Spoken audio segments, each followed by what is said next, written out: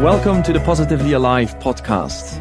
I am so glad you made it, and I can't wait to introduce you to our distinguished panel of speakers.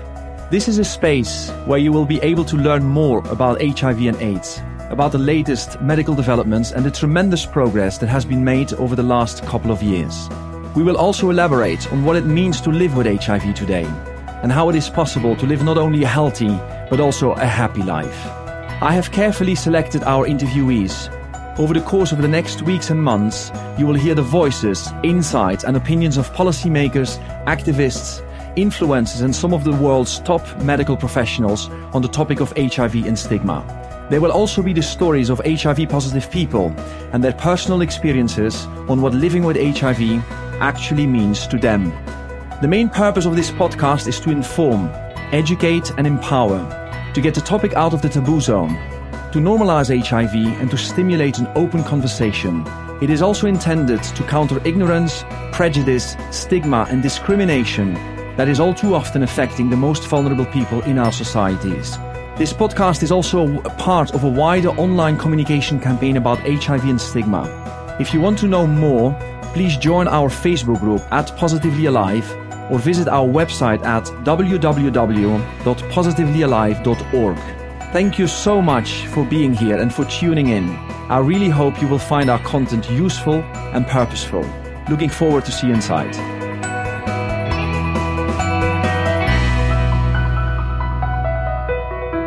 Hi everyone, welcome to another Positively Alive podcast episode. Thank you for being with us once again. Today we have a very special guest. His name is Edwin Cameron. He is a retired judge of the Constitutional Court of South Africa. Edwin is openly gay and HIV positive, living with the virus since 1985, a period in which antiretroviral medicine was not accessible to the less endowed in society. Edwin's realization that he owed his life to his relative wealth caused him to become a prominent HIV and AIDS activist in post-apartheid South Africa. Since disclosing that he was HIV positive in 1999, Judge Cameron remains the only senior South African official to have stated publicly that he is living with HIV. He co-founded the AIDS Consortium, which he chaired for the first 3 years. He was the first director of the AIDS Law Project and co-drafted the Charter of Rights on AIDS and HIV. He also advised the National Union of Mine Workers on HIV and AIDS and was involved in drafting the first comprehensive AIDS agreement for the industry with the Chamber of Mines. Throughout his career, Edwin Cameron has been named a legal giant, recognized for his brilliance, commitment to human rights and social justice, and his HIV and AIDS activism. He has received numerous awards, notably Transnet's HIV/AIDS Champions Award in 2000, the San Francisco AIDS Foundation's Excellence in Leadership Award in 2003, Prize for Civil Courage of German Gay and Lesbian Movement in 2007, winner of Brudner Prize, Yale University for Gay and Lesbian Scholarship in 2009, among many others. Judge Cameron, welcome to the podcast. It's an honor to have you here today with us. I'm very, very pleased to be involved in this. As a first topic, I'd like to touch upon being gay in South Africa. Now, you have been very open about your sexual orientation since the 1980s, breaking ground as a senior public official in Africa. And your contributions have ensured the inclusion of an outright prohibition of discrimination based on sexual orientation in the South African Constitution. And as a matter of fact, South Africa became the first jurisdiction in the world to protect LGBT community. Now, could you elaborate a little bit on your journey as a gay man in South Africa, and then also what it has been for you to open up as a public official? Well, Jonathan, why that journey is important is that it's a journey that today, this morning, as we speak, people across Africa are taking. My journey was a journey of growing up with shame of being same-sex oriented, the shame of being different, the shame of knowing that that difference was something to do with your sexuality, and the shame of coming to terms with that, the wish to obliterate it, not to accept it, to be straight. So we grow up as LGBTI people in a heavily homophobic world, and we spend the rest of our lives dealing with that. The question is how. So I came to terms with it just before I was 30, and I decided to speak out about being a proudly gay man. I decided to campaign for it politically as well, and I helped, mind you, with others. I cannot take any sole credit by any means for what we achieved with the South African Constitution. But at the time I came out, we were still being persecuted in South Africa. Police raids on gay venues, people being trapped into solicitation. Mostly men. Women were also being attacked and shamed. And in 1987, the apartheid government actually had a parliamentary committee to explore making heavier the criminal penalties against LGBTI people. Now, that history, as I said, is important because across Africa, on our borders, Lesotho, Botswana's just had a High Court judgment, which I understand is being appealed, which has struck down the criminal prohibitions. Namibia, Zimbabwe, Mozambique has abolished it. But across the rest of Africa, there's still the hatred, the shame, the repression, and too often the violence. Violence against lesbians, violence against transgender people, violence against gay men, imprisonment, prison sentences, whole rooms of people being arrested in Egypt. So the spirit of hatred, repression, violence, and persecution lives across Africa, and that is why I still speak out about this so vigorously. But within South Africa, it's better today. It's not. It's much better, but it's not great. It depends on your race and where you live, and your class and your means. If you're a white male or a black male or a black woman living in a middle-class area of Sandton, you're probably okay. But if you're living in a township and you're a lesbian, you may be at very great risk. And we are still having regular murders committed against women because they are same-sex oriented. Yeah. So it depends where you are. Same-sex marriage has been legal in South Africa since 2006, if I'm not mistaken, right? But that's the law. Now, public opinion has, as you said, not entirely followed. And Public opinion has followed. Sorry for interrupting you, Jonathan. It has followed. In fact, what has happened in South Africa is most remarkable. It says to us something about the law, because we had this very ambitious constitution which was put on as a beacon of hope onto a very fractured, injured, broken, semi-broken society.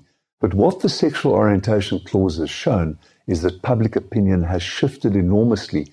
Round about 50% of South Africans now think that homosexuality should be accepted, and a bigger proportion, even those who don't think it should be accepted, accept and believe that it should be protected constitutionally.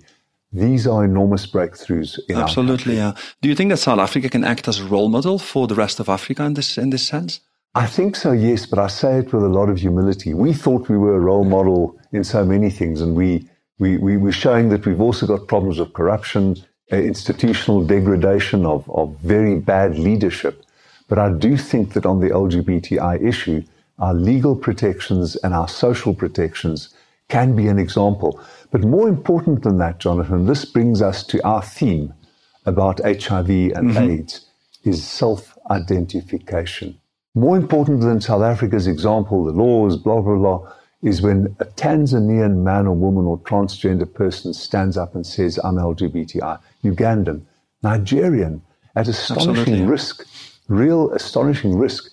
Nigeria, 14 years if you plead for gay and lesbian equality.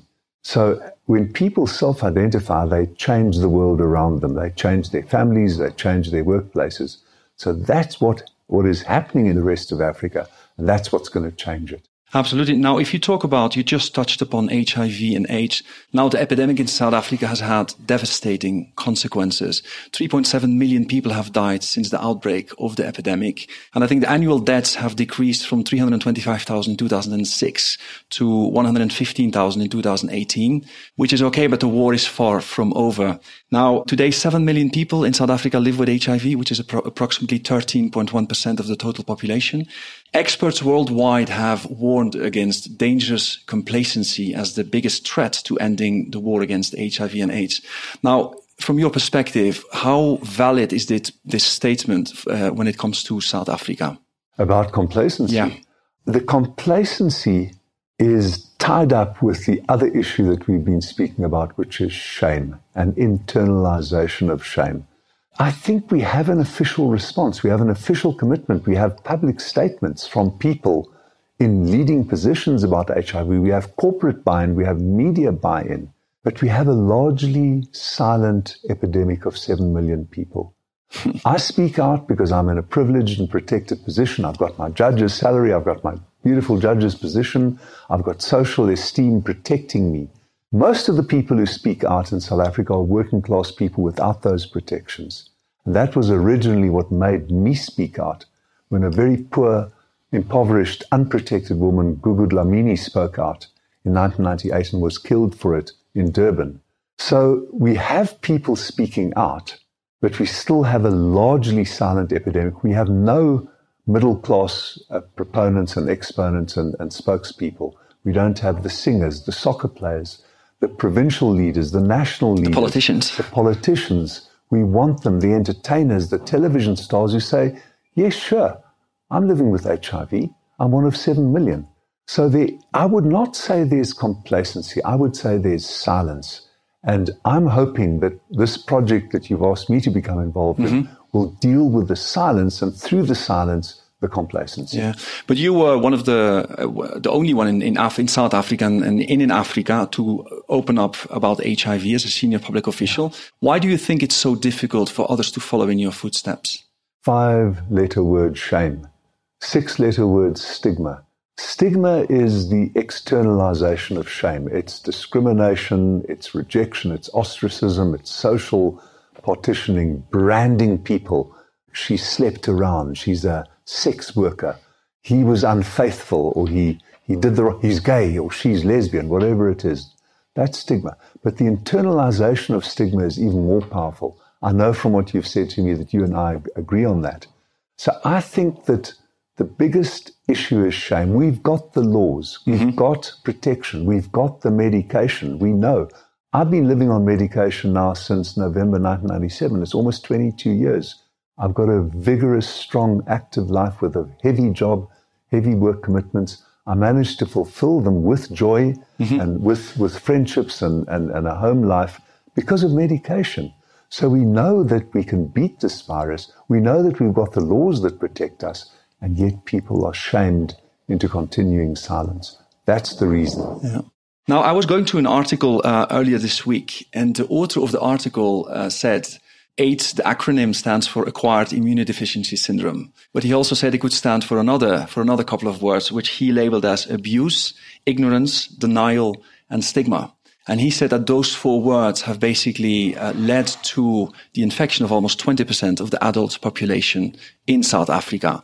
Is that a valid point to make, or is he exaggerating? I think it's a valid point. It's made in vivid language. I'm a lawyer, so I wouldn't endorse all the language, but I think it's a legitimate point. And I would bring it back again to the point I've been making and that I know you share. I would say that if there were less fear and stigma, cancer, diabetes. When Absolutely. You hear that your friend has got insulin diabetes, you say, get to the doctor. Either get a diet intervention or get onto insulin. There's no beating about, but can I ask my friend if they've got HIV? Dare I speak to her about whether her partner has infected her? Can we speak about safer sex? Maybe my friend is sick from a different reason. I can't speak to my friend. We cloak the whole disease in shame. So I agree with that young person who made that statement, that a lot of new infections are from abuse, ignorance, denial, and stigma. I agree that a lot of people are scared to go on to treatment, to speak about it, to accept counseling. You can still have sex. You can still have a baby. Live a normal life. Absolutely. You can lead an entirely normal life with relatively minor adjustments with HIV, especially if you're on medication. The evidence is now medically and internationally accepted that you cannot pass on HIV if you are on successful treatment. So all of those facts we need to get out there. But the impediment is the silence and the shame. Yeah. Now, the HIV and AIDS epidemic has Holocaust proportions when you look at the number of deaths it's provoked. My question is, in South Africa, how would you evaluate the government's response to this epidemic? Well, we learned a painful history in South Africa. The shame that we're speaking about impelled President Mbeki to deny that there was an epidemic of viral, sexually transmitted disease in Africa. He said, you're telling us this because we're black. You're telling us this because we're poor. It was a terrible mistake. It had nothing to do with poverty or blackness, because in West Africa, we don't have an epidemic. So it's got nothing to do with blackness or how black people have sex. That was President Mbeki's mistake. After President Mbeki left, we got a period of governmental openness, a very vigorous, outspoken, Health Minister, Dr. Aaron Motsoaledi, we got a good national rollout. We got good support from the United States, from PEPFAR. We got good support from the drug companies. So we have a very effective national program. 3.5 million people like me are on the ARVs, but still there are another 3.5 million people who aren't. So I think we have no reason for self-congratulation, no reason for self-satisfaction. We've still got too far to go to get people tested, to get them onto treatment, to get them counseling, and to stop the shame and to stop the stigma. Yeah.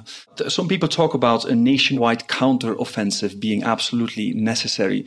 And some even go further, saying that it should motivate HIV testing, making it a prerequisite not only for free treatment if HIV positive, but also for things like voting, grant, and tax rebate eligibility.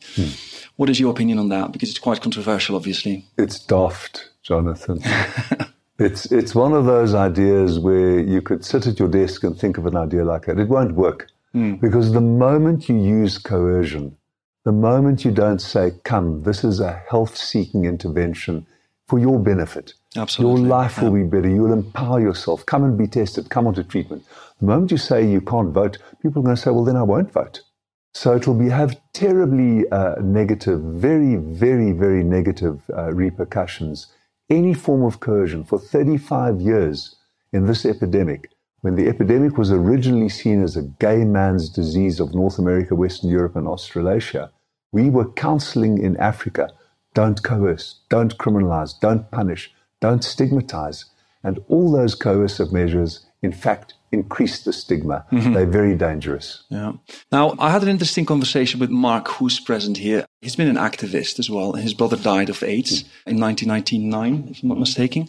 He was asking me yesterday if you would have to choose one specific demographic to target when it comes to education and empowering people, which one would it be? Because there's silence in a lot of different segments of society.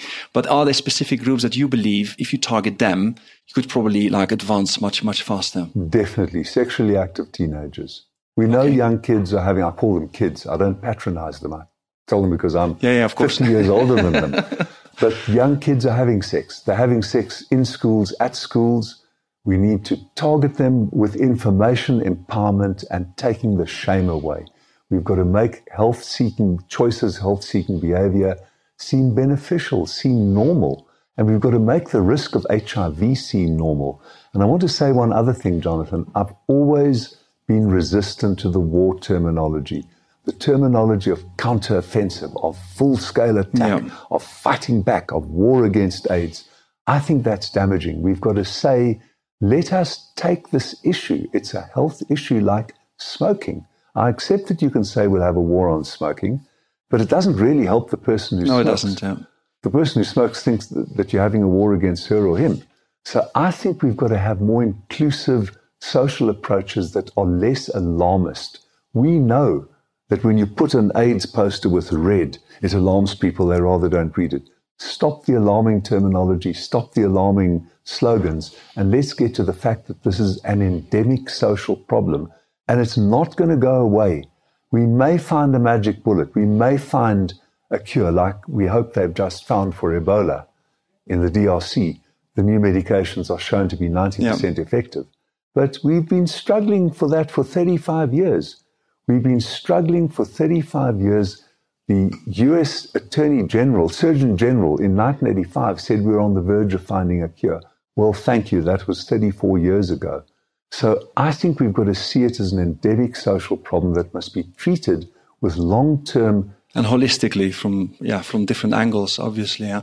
Do you believe that at some point in South Africa, HIV testing will become as natural as relicensing your car or renewing your driver's license? I think we almost are there already. Oh, really? I do think so. I do think that there was a testing drive in 2009, 2010, where many millions of people, we know that some of them were double counted, but the figures were very impressive even so. 16 million people were tested.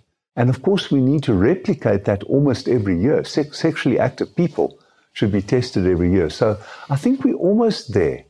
But healthcare workers are still stigmatizing people to some extent. I think most healthcare workers are very accepting, very realistic about it. They've got it in their own families. They've got it in their own profession. Everyone's got it in their own families and their own profession. But still, we have to normalize testing, normalize AIDS. Mm-hmm. When you disclosed your own status so many years ago, it was in 1999, if I'm not mistaken, right? How did you feel about going public? Were there any fears, and did that translate into reality as well? And how has that played out looking backwards? I was absolutely terrified. And when you were telling me about your private online Facebook consultation and the love, affirmation, support you recently got, it mirrored what I got 20 years ago. Yeah. I really had severe fears. I was a newly appointed judge, 5 years in the job. We were a new emerging democracy. There was an enormous amount of shame, fear. We hadn't yet had President Mbeki's denialism, but I was very apprehensive. I was quite terrified, actually. I didn't want to do it. It was very difficult to do. Yeah, it was a completely different time as well back in the days. I eventually did it, and I was flooded. I'm still flooded with people's expressions of gratitude, enveloping me with acceptance and affirmation. It's been one of the most important choices I've ever made in my life, was that choice to speak out about the fact that I'm living with HIV and that I'm on treatment and that I'm opposing stigma and promoting treatment and prevention. Yeah, I couldn't agree more. It's the same for me. I'd like to talk now about the criminalization based on sexual orientation. Now, we all know that laws can discriminate, but the largest form of criminalization of the people is one of the most important forms of discrimination. You have 69 countries nowadays that criminalize same-sex sexual relationships. Over 100 countries criminalize drug possession or drug use. I think 89 countries criminalize some form of sex work. And then there's 19 countries that deport non-nationals based on their HIV status. Now, these are not very promising statistics, are they? They have their common locus in stigma, in discrimination, in marginalization. What do I have in common with a sex worker? The fact that we value sex, that sex is a means for all of us of living. But in other ways, the important thing that I have in common with her is the fact that we both stigmatized. I as a gay man, I as someone living with HIV. She is someone who earns her keep and feeds her children and parents through sex work. Terrible stigma directed to us, AIDS, HIV, gay man, and her. And all of the conditions that you mention are criminalized because of that. So criminalization is an expression of stigma, and in turn, it creates a vicious circle by reinforcing stigma. So the criminalization of LGBTI people is a moral expression of societal rejection and stigma. It's completely irrational because we know that every single society in the world, and it affects the most vulnerable people in society as well. Exactly. Yeah. We're talking about LGBTI now. Every family, if you've got a family of 10 people, then you know that at least one of those family members, you may not know who it is, but with certainty we can say that 1 in 10 people in the world is either partly or wholly LGBTI, or same-sex oriented, or transgender or intersex. Yeah. Last month in July here in Johannesburg, there was the annual Africa Regional Judges Forum. You discussed progress, challenges, the status of latest developments in the human rights approach to HIV and tuberculosis. You had an opening statement, and I'm going to quote you. You said, despite the progress in HIV prevention, treatment and care, especially in the availability of antiretroviral medicine, the HIV epidemic is unfortunately here to stay for the foreseeable future. In particular, HIV continues to be treated exceptionally because of the destructive power of stigma. Now, we've spoken about stigma already, but what role can you play as judges to make sure that injustice, irrationality, and fear and ignorance do not triumph? I think judges can do what they're trained to do. When you apply the law, there are two things, rationality and logic. And then there's a further thing, fairness and justice. Those are the criteria of the law. When you get a contract, when you get a criminal case, you say fairness. This person may be guilty, but I'm going to give him a chance to explain himself, to be defended. Logic, fairness, elementary principles of justice. When you apply them to HIV and AIDS, you won't have these criminal statutes. The Colombia Constitutional Court has just struck down the statute criminalizing it on these very premises, that it's irrational, unfair, and stigmatizing. So I ask all my fellow judges and lawyers everywhere in the world to do what you do every day in your courtroom. Apply elementary logic. When a criminal tells you a bad story and says, I was at place X when he or she was seen at place Y, you apply logic and say, you couldn't have been there. I've got to determine who's telling the truth and who's lying. Apply the same logic to HIV and AIDS. Apply the same rationality, the same basic principles of justice and fairness, and we will not have discrimination. We will not have persecution. Do you feel that's already the case, or there's still a lot of work to do? We've got a lot of work to do. As with all human conditions, I think the world has become a worse place for fairness and reason and logic. I think in Europe, I think in North America, I think in some parts of our continent, we have leaders who are defying the principles of fairness and dignity and rationality and logic. So it's become a harder job, but it's a job that we've got to keep doing. Before I get to my last question, I'd like to touch upon you, as undetectable, as untransmittable. We touched upon a little bit, but how much has this concept really filtered through in South Africa? And to what extent do you believe that this enormous medical breakthrough, in my view, can help end the fight against HIV and stigma? I think it is key. I think it is key. And we haven't yet exploited it enough. We haven't brought home to people. You really can't get it from me. The virus is at a dead stop in my body. Yeah. You can prick my blood, you can take my semen or my sputum or my bodily fluids. You won't find it there. You might find you will find the antibodies. So we can still use that more productively. But I think it's part of the broader campaign with which I understand that you're involved, which is to destigmatize, to rationalize, and to normalize. Okay, so in 5 days, you are stepping down as a judge of the Constitutional Court of South Africa. Now, looking back, what would you describe as your major accomplishments? I think my major accomplishment was to work hard. I worked hard. Tuesday will be the anniversary of the 25th year of my appointment. It's been a huge privilege to serve as a judge of the High Court, then of the Appeal Court, and then the last 11 years of the Constitutional Court. And the only truthful thing I can say is that I really, really have worked hard. I've tried my best. I haven't always done well. I haven't always done the right thing, but I really, truly, honestly have done my best. People have called you a legal giant in South Africa, so I suppose you have done made quite some accomplishments, no? What is in tune for you for the future? I hope to stay busy. I hope to stay busy with advocacy work in AIDS and HIV, LGBTI, rule of law, constitutionalism. There's a lot of work to do. I'm involved in prison work as well. I think that's an important feature of any society, is what your prisons are like. So it looks as though I'm going to be busy. At the moment, I fear as though I'm going to be busier than I am as a Constitutional Court judge. Okay. Judge Cameron, thank you very much for your participation in the podcast. Thank you so much. So yes, a big, big thank you to Edwin Cameron for coming on this podcast and for sharing so openly and passionately about himself and the impact his work has had on the lives of people living with HIV today. The interview was excellent and Edwin's answers timely, eye-opening and highly relevant. I learned a great deal about him, not only as a former senior South African public official, paving the path for a juster and more inclusive society for the LGBT community, as well as HIV-positive people, but also as a person. In only 1 hour, he has shown us what an amazing human being he is, living by the highest standards of integrity. Being in his presence was a deeply humbling experience for me, and I hope for you too. Thank you so much, Edwin Cameron. Thank you also to our listeners for tuning in. I hope you enjoyed this conversation and that you learned something. If you haven't done so already, please join our Positively Alive Facebook group, specifically set up for this global campaign. It is a place where we raise awareness about HIV and educate people to counter prejudice, taboo and stigma. Whether you are HIV positive or not, our growing community is for everyone interested in learning more about the topic and to share positive and uplifting messages. Check also the Positively Alive YouTube channel, where we upload a reduced video version of this podcast interview with the most important messages. I would also love it if you review this podcast and share your thoughts across social media. Let people know that you subscribed to the Positively Alive podcast. The more it gets shared, the more people we will reach, and that is ultimately the intention of this podcast.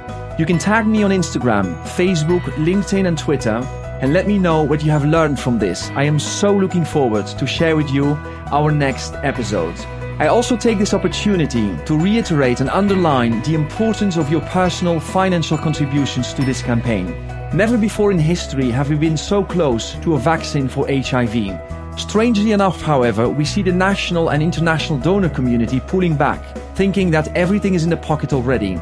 It is not yet in the pocket. We cannot afford a funding crisis right now, not when we are this close to ending the epidemic.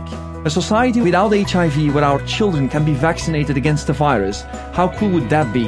And how much money this would save us as a society. So from a place of humility and love, please be generous with your donations. You can find the donation link in the text area of this podcast, on our Facebook page, on all our other social media channels, and on our website www.positivelyalive.org. I count on you, and so does the world. Thank you so much.